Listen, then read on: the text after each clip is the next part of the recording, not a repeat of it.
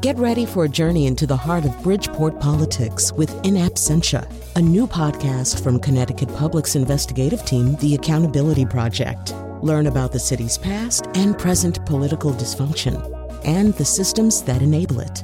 Tune in wherever you get your podcasts. Funding provided by Joe Zimmel and Valerie Friedman.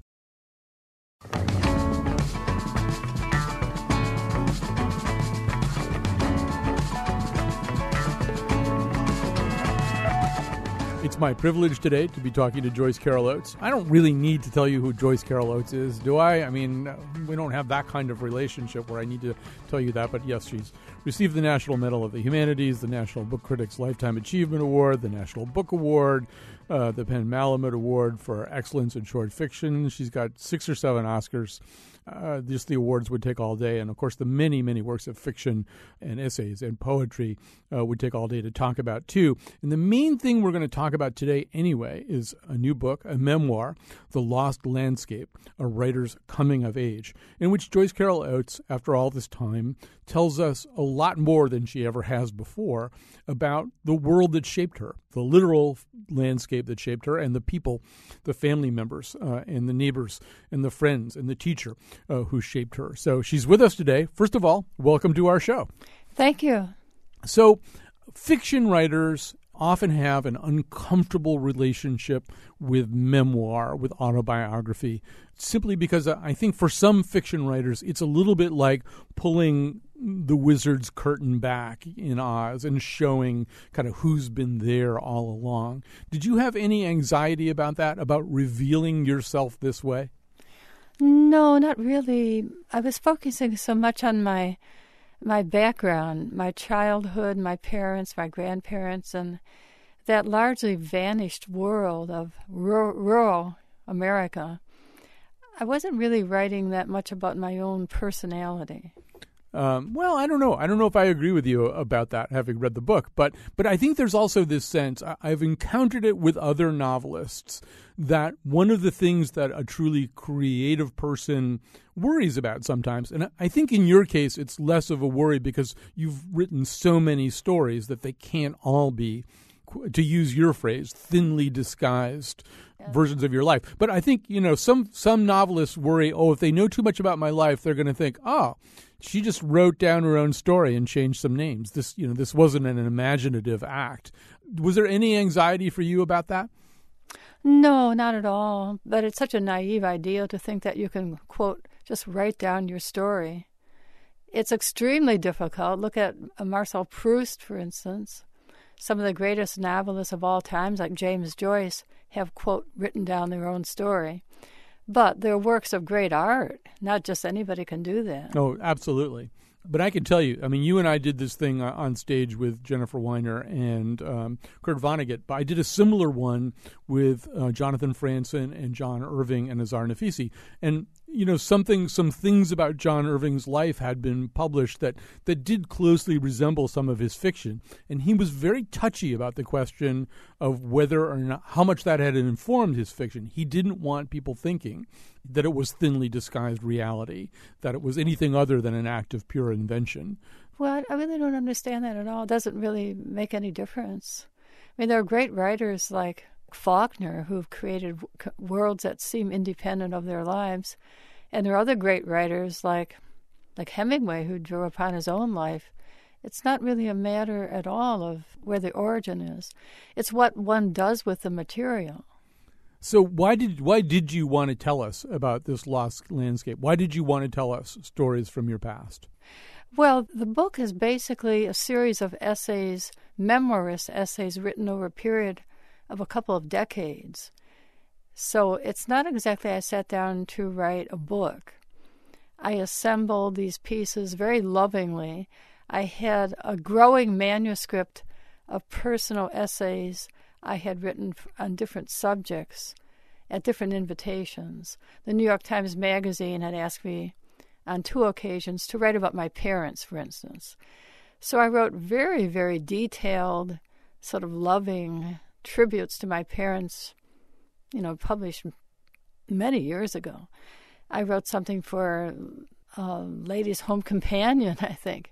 something for people. I mean, all very, very different publications. And that experience can change the conversation a bit. I know you did one thing was for the Oprah Winfrey magazine. That's right. Where you interviewed your mother. You were asked if you would interview your mother.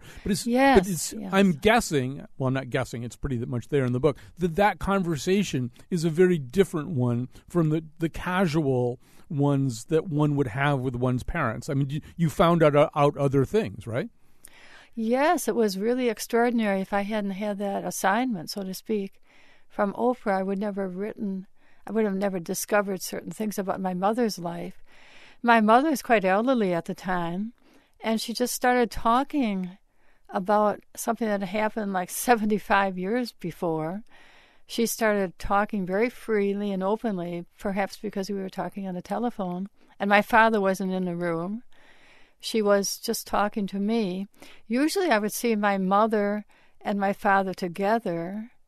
Maybe my brother might be there. But, many of the experiences we have of our family members are in a family context. It's very rare that we get to talk to one individual in a frank and open way. So that just suddenly started happening. I had called my mother, and we had this conversation, or she mostly just talked, and she started crying and telling me things that had happened, as I said, 75 years ago. And I suddenly realized that the woman I saw as my mother and completely took for granted, as most people do of their parents, had this completely independent life before I was born, that she had suffered a great deal, but she'd actually transcended that and became a really wonderful mother. She had been given away by her mother, and that was a source of great shame and pain for her that she was given away. Well, we should say she was given away by her mother because it was her father who was murdered, right? Her father had been murdered in a tavern fight. Well, this was a long time ago, in 1912, in the Black Rock section of Buffalo. I mean, this is not something that happened recently, a long, long time ago.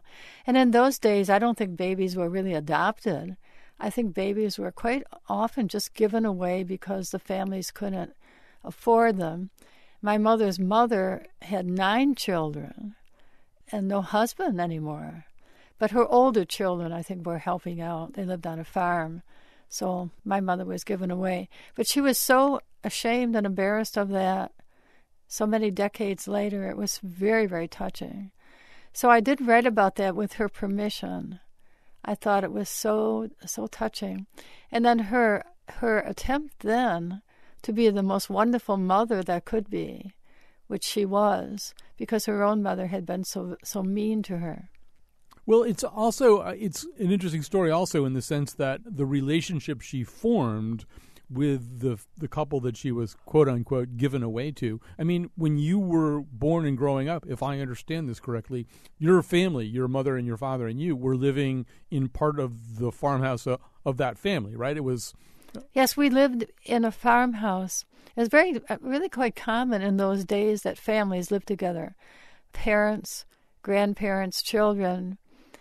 The idea of just 2 people or 2 or 3 people living in a house was probably quite rare in those days. So one of the things that makes this an unusual memoir, if that's the right word, is, and we're talking about The Lost Landscape, A Writer's Coming of Age by Joyce Carol Oates.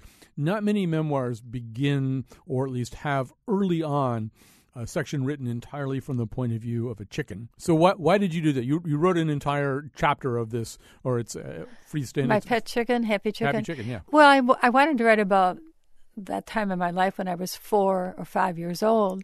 I couldn't possibly write it from the point of view of the child who knew so little of what was going on. I didn't want to write it from the perspective of an adult looking back, because that's in a way not very dramatic. So I wrote it from the point of view of my pet chicken. Of course, the chicken has quite an ironic, droll eye, and the chicken can look forward decades, and the chicken makes some comments on things that a little girl wouldn't be capable of. So that was just an experiment maybe in voice and perspective. I'm basically a postmodernist writer, and most of my writing is experimental in some way. Sometimes I have an experimental novel that's virtually identical with a traditional novel. But it's not really a traditional novel because it's some sort of experiment that I'm working with language. But this is not really an issue for the reader. It's more something that I'm aware of. But there really was a chicken named Happy Chicken. You had a pet chicken. Oh, yes, Happy Chicken was my pet chicken. And the strange thing was that we all just assumed, or I assumed, that the chicken was a little boy or a male. But obviously the chicken had to be a hen, because the chicken was not a rooster. So that was strange. The many unexamined oddities in our lives. Right. And this book is full of unexamined oddities, some of them more profound and unsettling than the sex of a chicken. Although I think another thing that happens in that piece is one becomes aware of the lack of uniform understanding of the world in any family. So this chicken is very, very important to you as a little girl. It's really one of the centers of your life, it's the pet that you're very close to. But not everybody in the family sees it that way. In fact, when the chicken kind of disappears, presumably becoming food at some point, it seems as though there are other family members, maybe including your grandmother, who just it wouldn't even occur to them that this chicken was any more important than any other chicken? Oh, absolutely. On a farm, farmers are not sentimental. And I had a pet chicken. I also had many cats, which I don't really write about too much in the memoir. But if you're a farmer and you're working really, really hard and you're raising chickens and pigs and so forth, you're not sentimental about these animals. Basically, they're the material of your life. It's people who come to visit farms or people who are writing romantic poetry like Wordsworth about the rural life who see things differently. I don't know what happened to the chicken. I really don't know whether the chicken just died or was slaughtered. You see, many chickens are brooders. They lay eggs. They're layers. They lay eggs, so they're not necessarily killed. They may be killed after a while. But those are things I didn't know about and didn't want to know. A kind of amnesia came over me. I basically never really knew certain things. Well, yes, and the book is very much about a lot of those things that you don't know. And before we talk about that, though, I think the other thing the book is about is how we construct memory, right? I mean, nobody has a perfect indelible memory. So much of memory is piecing together clues, trying to see the degree to which one's own story conforms with other people's memories or stories of that time. And I think you say at one point in the book that you don't really remember yourself as a little girl. So what kind of act is this to try to write down things, to try to make coherence out of what are very imperfect memories? One kind of evidence that we all have is likely to be snapshots and photographs and family album. You go to that and you look at these photographs and really stare and meditate upon them. Memories will come back that are generated by these visual stimuli. I think our brains are extremely attuned to visual stimuli and to a sense of smell, not so much to auditory, because we're primates, and that's a characteristic of primates, to be somewhat weak in terms of auditory memory, but quite strong with visual. So if you try to think about your childhood room and look at the walls and shut your eyes and walk around your house, you will actually evoke in your brain these visual memories, and you start seeing things that you haven't seen, in 40 years. I know it sounds a little mystical, but it actually is, I think, a neurological phenomenon. So I did a lot of that. I can walk all around our farm. I can walk down a lane. I can walk down the creek. I can walk all around the house, inside and outside. I can do that in my mind with my eyes shut, and I can almost see these things. And as I turn a corner, I see something that I didn't remember that was there. I sort of think that everybody can probably do this. I think that's right. Although I think the other thing that's happening is, well, I mean, there's a section of the book that deals with what it was like to be a young girl running around in the woods. I mean, I'm of an age, too, where, we as unsupervised children could run around in the woods and explore things and do things. And in a way, not to make everything a metaphor about something else, but it seemed in that section of the book as though you're a little bit describing what you're doing mentally, too, right? You're running around in the woods. You're overturning rocks and seeing what's underneath them. You're jumping off something to see where you land. That the mental exercise of remembering is a little bit like running around in the woods. Does that seem reasonable? Yeah, that's very interesting. Well, the point that you were making like 30 seconds ago, extremely interesting, because today children and young people, teenagers, are really very protected by their families. And that may be a good thing. It may seem confining, but nobody today that I know would allow their children to wander around the woods, down by a creek, walking over bridges. We were exploring abandoned houses. We were climbing on the roofs of houses. We were jumping off the porch roofs. We were jumping like 12 feet to the ground. We did the most reckless and kind of crazy things because adults didn't know what we were doing. And we bicycled long distances, and we had bicycle accidents. Ironically, today, though children and young people are very protected, they have access to the internet. And that's a kind of wild and lawless and terrifying place where sometimes parents can't follow them. So it's very ironic that they're protected in one sense, but then they're in the presence of great threat in another. There's also, I think, for the fiction writer, as I read those descriptions, the ones that you're talking about, and I think of you as a fiction writer, one of the things the fiction writer does, of course, is imagine that it were otherwise. So there's a description, as you just suggested in your book, of you as a young girl jumping off of a 15-foot roof of an abandoned cabin or something, and you're with your friends, and it turns out once your friends watch you do this, all of the rest of them decide that they're not going to do it. And exactly, I remember that. And so you're left with kind of a headache and a feeling of exhilaration. But some of that is, well, imagine that it were otherwise, because that was a dangerous thing to do. You could have... It was crazy. Yeah, you could have crippled yourself. You could have hurt yourself. You could have died. And similarly, I think in that same chapter, there's descriptions of you running along this creek where there would be solitary fishermen, and you'd be out in the woods, and there'd be nobody else for miles around but you and a fisherman. And you might say hello. You might not say hello. That fisherman might greet you.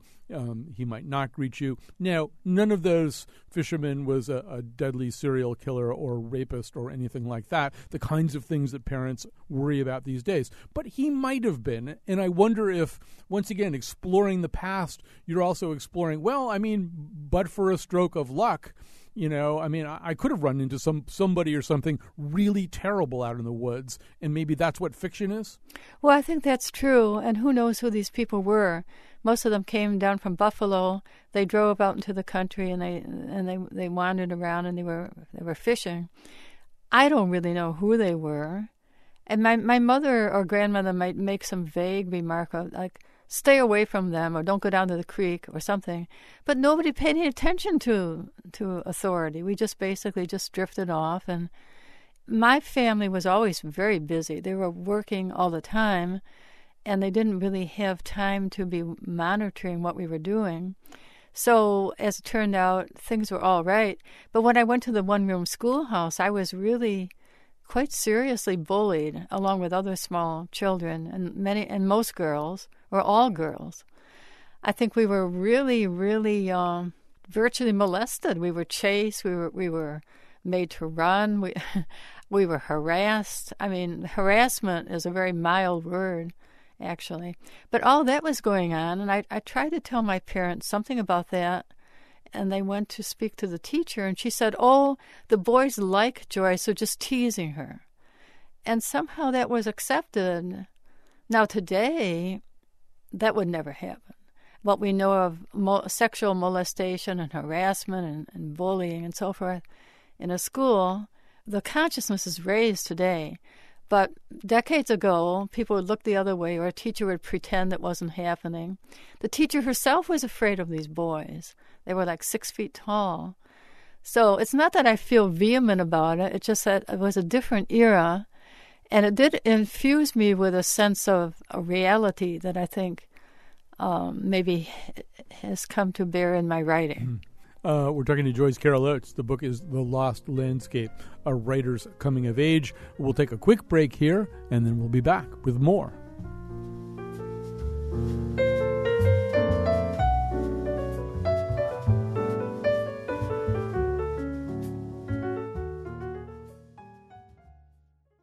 We're talking to Joyce Carol Oates. I don't need to explain to you who Joyce Carol Oates is at this point. Her new book is The Lost Landscape, A Writer's Coming of Age. It's almost kind of a pastiche of different ways of telling stories about her past, about the place that she grew up in upstate New York, about the people around her. And it's about many things. But one of the things that it's about, Joyce Carol Oates, I think, is secrets. The secrets we keep and the secrets that are kept from us. Your family, we had very similar families in some ways, particularly as regards this keeping of secrets. Because one of the things that I think emerges for you, and it was true for me too, is it was hard to tell which secrets were being kept and which secrets that nobody just got around to telling you, right? There was, sometimes you'd find something out and they'd say, oh, well, we thought you knew that. Yes, that's so true. Well, in those days, people didn't talk openly about much. Families would never really know what a father's income was, or salary, or financial things. Nobody talked about that. I'm not even sure that my mother would know what my father made as a factory worker. It's just a different era. People did not speak openly about certain kinds of illnesses. If a woman had cancer, say cancer of the uterus or breast cancer, that was actually, unbelievably, considered shameful. And they didn't want to talk about it. It was like a secret. There were terrible things that were just not spoken about. If a girl had been sexually molested or raped, I'm sure it would have been kept secret. In some ways, though, we've extended that. I mean, in some ways we've changed and we've become this almost compulsively confessional society. But in other ways, we've preserved some of that. And I think it's a point that you make in the book, too, that in an odd way, we still have this strange attitude towards illness, that illness represents some kind of failing on our part. We failed to stay hale and hearty and well. And you say that, I mean, your own experiences with tachycardia while you were in college were things that you were very, very eager to conceal from the world, right? Oh, absolutely. I don't really believe in showing one's weakness. In the beginning of my novel, The Gravedigger's Daughter, it's made very clear that in the animal world, you never show weakness, because if you show weakness, the other animals will destroy you. So basically, that's one of the themes of that novel. It's one of the great themes of nature and one of the great themes of human civilization. But as you say, we're in this strange, compulsively confessional world now that's profoundly unnatural. You're really not supposed to show these signs of weakness. And people probably regret it. They probably say things, they blurt things out that maybe they don't even mean exactly. It's like a child saying, I hate you, I wish you were dead. Well, adults should not say things like that, because once it's said, it's somewhat irrevocable. It's, that the thing about the animal world, it's right there in your book, because in looking at the life of Happy Chicken, we do hear about the proverbial chicken with a spot of blood on it, the whole idea that a chicken would be pecked first by a rooster and then attacked because of the blood, because of the weakness, because of the infirmity by the other chickens. And Happy Chicken, him or herself, may have participated in such activities. It's something like Twitter. I was going to ask you about that. Well, I was waiting to ask you about that later, but since you just said that word, I've met you a few times, I think 4 by my count, but it was quite a while ago. I would not have guessed that you would be somebody who would enjoy Twitter, but you seem to. You do. You enjoy Twitter, don't you? Yes, I do enjoy Twitter, and I follow about 70 Twitter accounts, and they're really, really interesting and wonderful and varied people. There are some poets. There's a classicist, Daniel Mendelsohn. There's Steve Martin, for instance. I mean, I follow really interesting Todd Gitlin, who teaches at Columbia. The people whom I follow are all very interesting. Well, Oliver Sacks, the late Oliver Sacks, is someone whom I greatly, greatly admired. And I retweet all his tweets and so forth. So Twitter is basically what you make of it. You can construct a number of people whom you follow, whose tweets you read every day, and then you reply to them. Much of what I tweet is replies to other people. And there's a general feeling of left liberalism, left-wing political interest, activism, Black Lives Matter, and feminism and animal rights are certain things that I'm interested in. I think you also use it occasionally for a kind of crowdsourcing or wisdom of crowds thing. For example, I think this week you asked, is there anything in the New Testament in which Jesus says anything specific about homosexuality? And my sense was it wasn't a rhetorical question. You really wanted to see that if there was, or make sure that there wasn't. Yes, I thought that I knew the answer, but I really I wasn't absolutely sure. And you do get wonderful responses, sometimes really smart and informed. I mean, there are negative things that one can say about Twitter, but overall it has been a revolutionary wedge in consciousness, I think. The idea that one can speak openly as a populist sort of perspective, so that all around the country there are people who are posting tweets and taking pictures and videos, and they may be policing their local police department in a way that was unheard of. In the past, we had to depend upon centralized media for news, and your local newspaper could just not publish anything it didn't want to, or national media just would not publish certain things. Now nobody can keep these things under wraps. If there's a lynching somewhere, there will be pictures, there will be stories about it. But in the past decades, there were many, many lynchings in the United States, and they were not covered by the news services. There was no publicity about them. People just suffered silently. We're talking to Joyce Carol Oates right now. Her book is The Lost Landscape, A Writer's Coming of Age. I want to go back to that whole question of physical infirmity and what our attitude is toward it, too. I feel as though there is such a social stigma, maybe just for people of a certain generation. Maybe this new confessional generation doesn't feel that way. I've often wondered if I were choking, like really choking, in a public place, in a restaurant, whether I would let somebody give me the Heimlich maneuver in front of everybody else or just go off into a corner and die. You know, there's something so public about it. I almost wouldn't want to have to acknowledge that I was in that kind of trouble. But maybe it's a kind of reticence that doesn't exist anymore. Well, it may be that in a really emergency situation that your body starts to respond in ways that your ego can't control. You know, like you don't care about your pride. Basically, you just want to take a deep breath. So you're flailing about and somebody will pick up on what's happening. Or if you're drowning, you know, at a certain point, you just want to live. And so many people who think they want to commit suicide by drowning, they change their minds when it actually happens. So we're all burdened by our excessive egos and the sense of pride and reticence, but the physical self has a stronger authority and can take over. What do you think? I mean, you write about two physical problems. One's tachycardia, the other one is insomnia, if we're going to call insomnia a physical problem. And, you know, I think about Updike's self-consciousness and his psoriasis. And I wonder, you know, for every creative person, you sort of wonder whether the thing that's biting at them, the thing that's hurting them in a specific way is also one of the things that's propelling them into realms of imagination. How much do you feel as though, I think in particular the insomnia is part of who you are as a creator? Well, it's a very interesting question. I think the tachycardia makes a person very conscious of his or her heartbeat. Now, you're not supposed to be hearing your heart, and you're not supposed to be aware of it. But a person with tachycardia is sort of quasi-aware of it all the time. That may make you want to use time more productively. Like you don't want to waste time because you are more aware of time passing.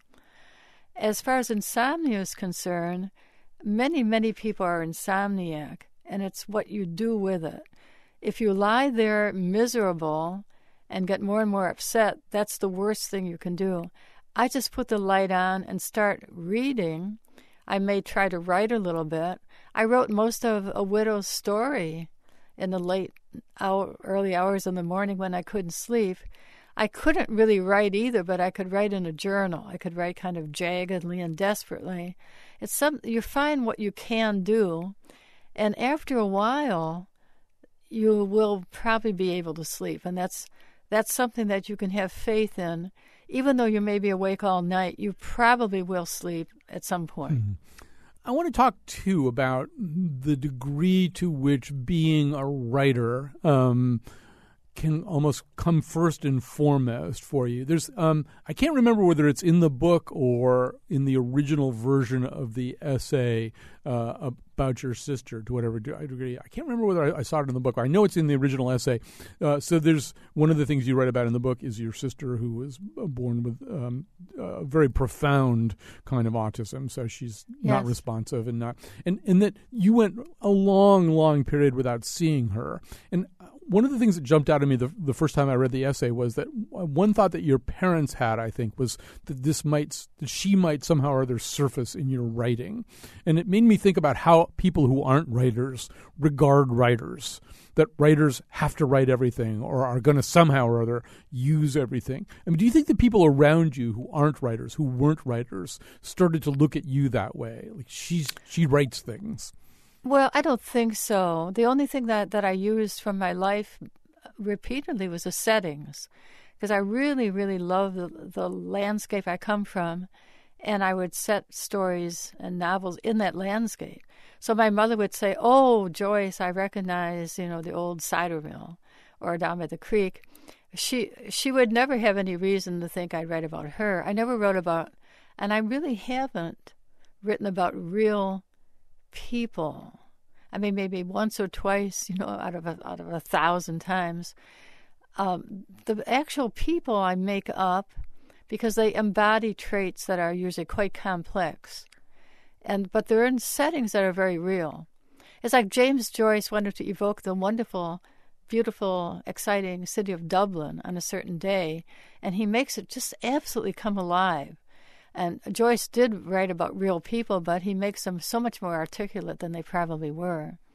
Yeah, I just earlier today did an interview with the playwright Christopher Shin, and I was asking him whether it's more fun to think about the thoughts of people who are very different from you as opposed to... I was asking him to imagine writing a play about Kay Davis. Is that her name? The town clerk from Kentucky who won't issue the marriage licenses. Oh, Kim. Kim Davis.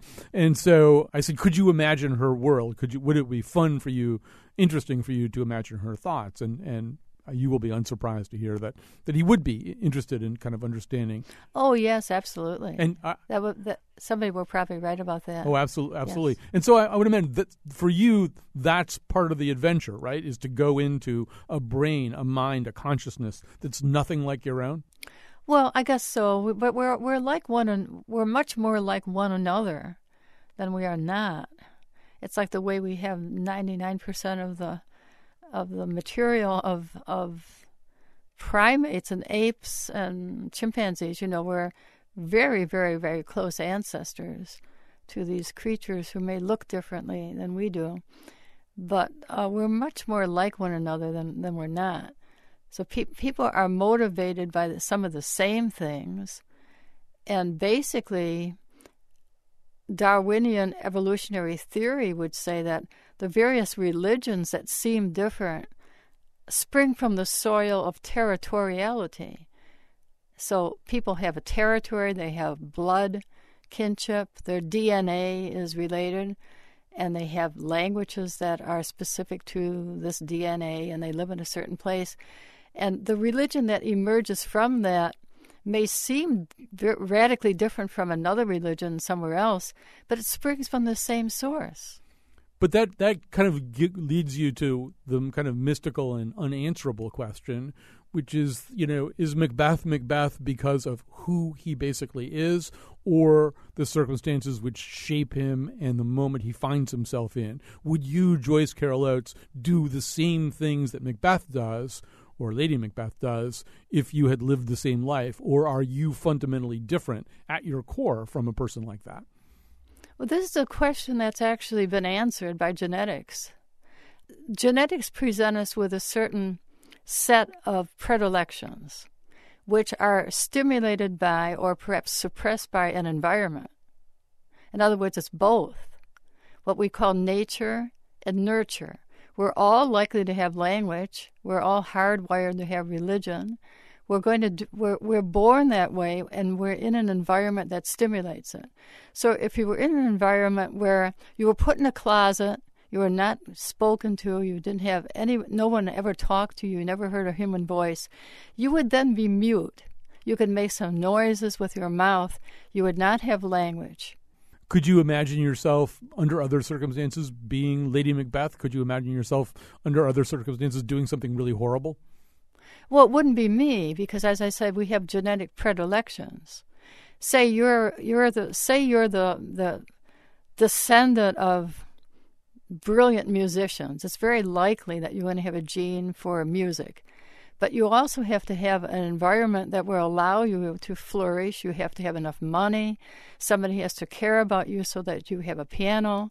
You can't be working in a salt mine or in a rice paddy 18 hours a day, because you're never, ever going to be able to be a musician. So, as I say, you're born with a certain set of predilections, but you must be in an environment that allows them to flourish. Did you think about that in writing this book? I mean, your father emerges as this very interesting guy. He's a guy who's a lifelong factory worker and sign painter, but he's also, he loves to fly planes.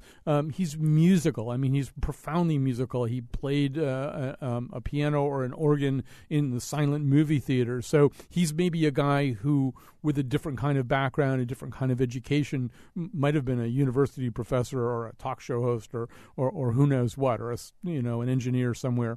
Yes. Yeah, go ahead. No, that's very true. I think my father would have been a teacher. He might have been a high school teacher.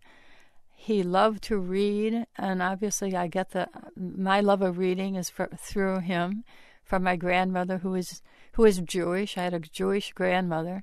She was the one who brought the books into the house. She was the one who gave me my first typewriter. It's sort of the German Jewish influence. We're going to take a little break here. We're going to come back with a final segment here with Joyce Carol Oates right after this.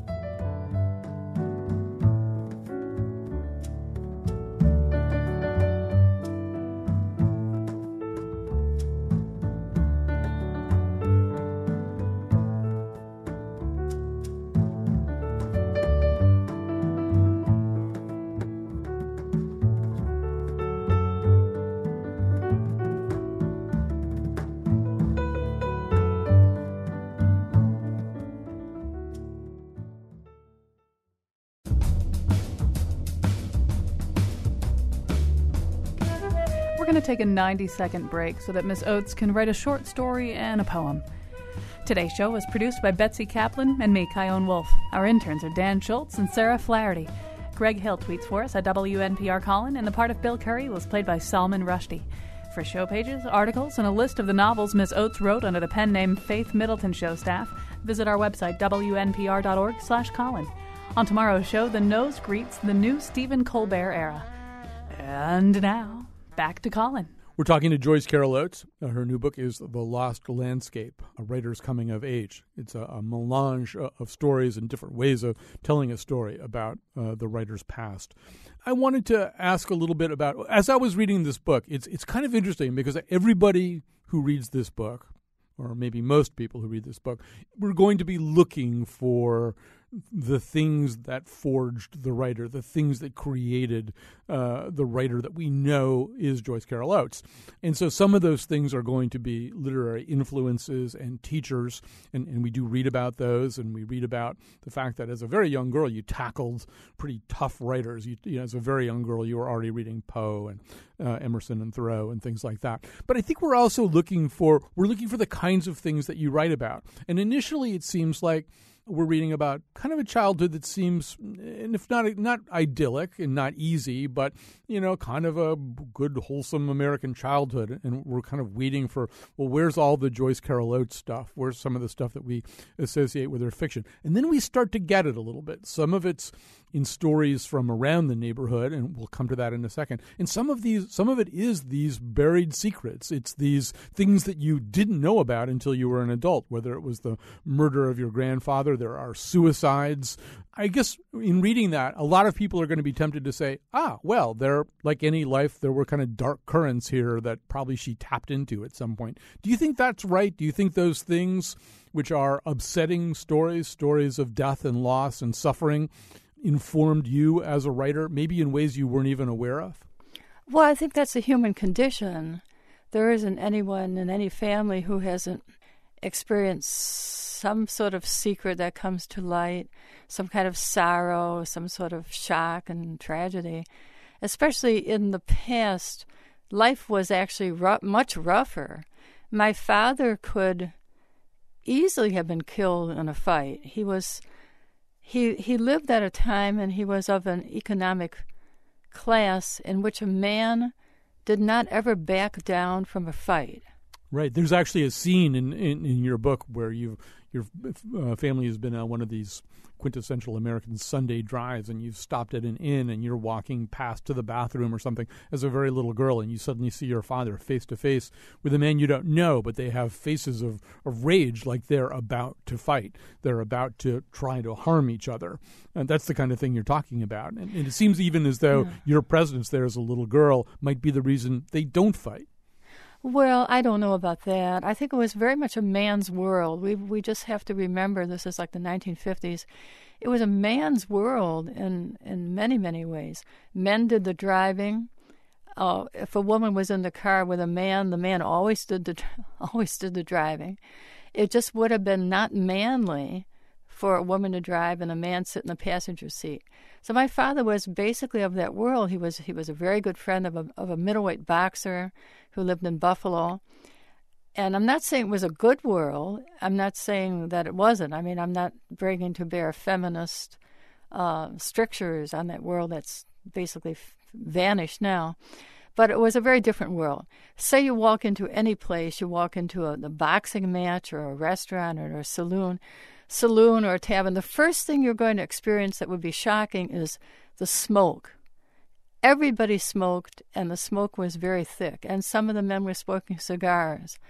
The thought of it makes me feel ill at the moment, but that's the way it was. People smoked like in hospitals.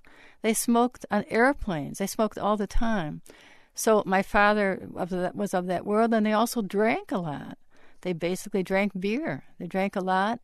And much of the time when my father was somewhat aggressive, I'm sure he was with other men, and they'd all been drinking. And they flew their airplanes, and they've been drinking. As I say, it was a different world, and I'm not at all judging them. Not at all. I think it's just another era, and people behave differently. They weren't thinking about their diets the way people think today. People ate all sorts of completely disgusting things. I have a whole long list of all this fried foods that we all ate. I mean, amazing. I was eating these things myself, and all kinds of candies. It was quite a bizarre world. I had a dentist who smoked while he was performing dentistry on you. Of course you did. Of course you probably would have open heart surgery if it had existed.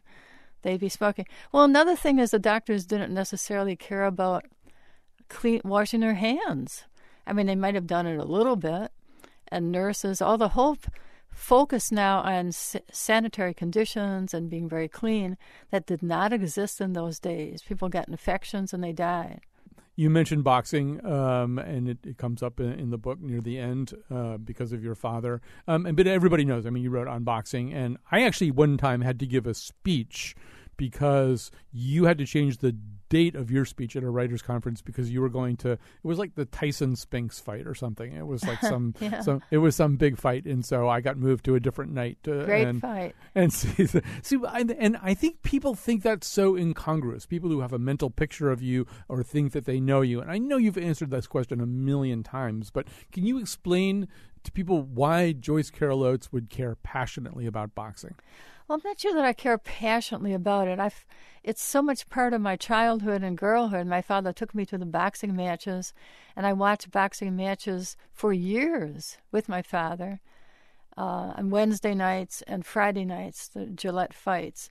My father was an ardent student of boxing. He was not necessarily a fan. He was very critical.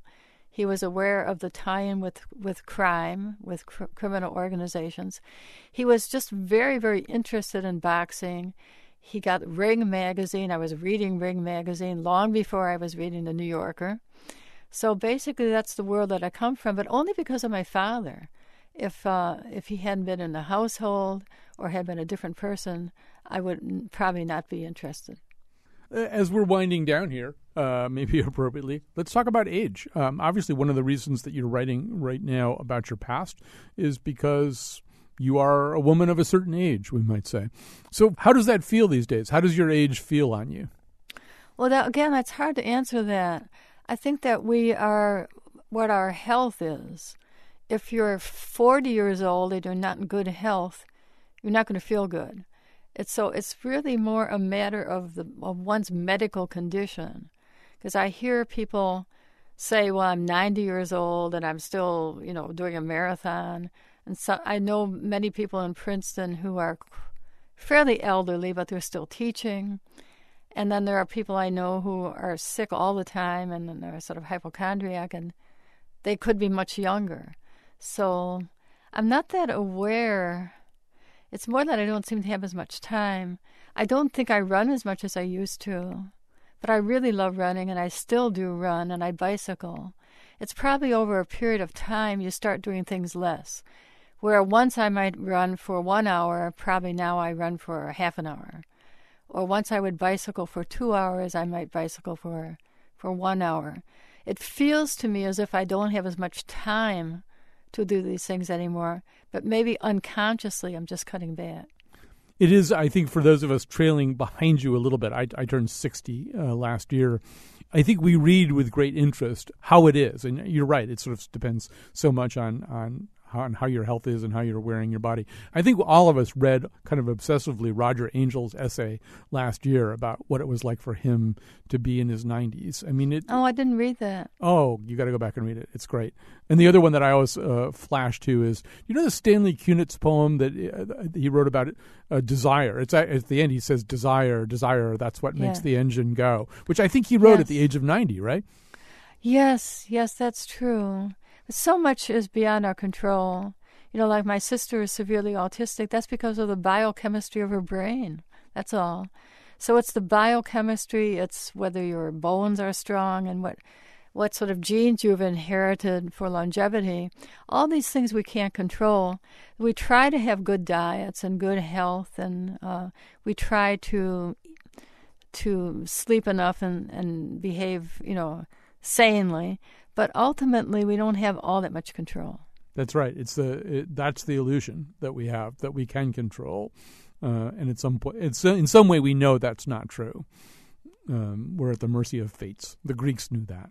Well, Joyce Carol Oates, it's been so great to visit with you and visit with this very interesting book, The Lost Landscape. What's the next thing that's coming out? Because we know with Joyce Carol Oates that the next thing is already done, right?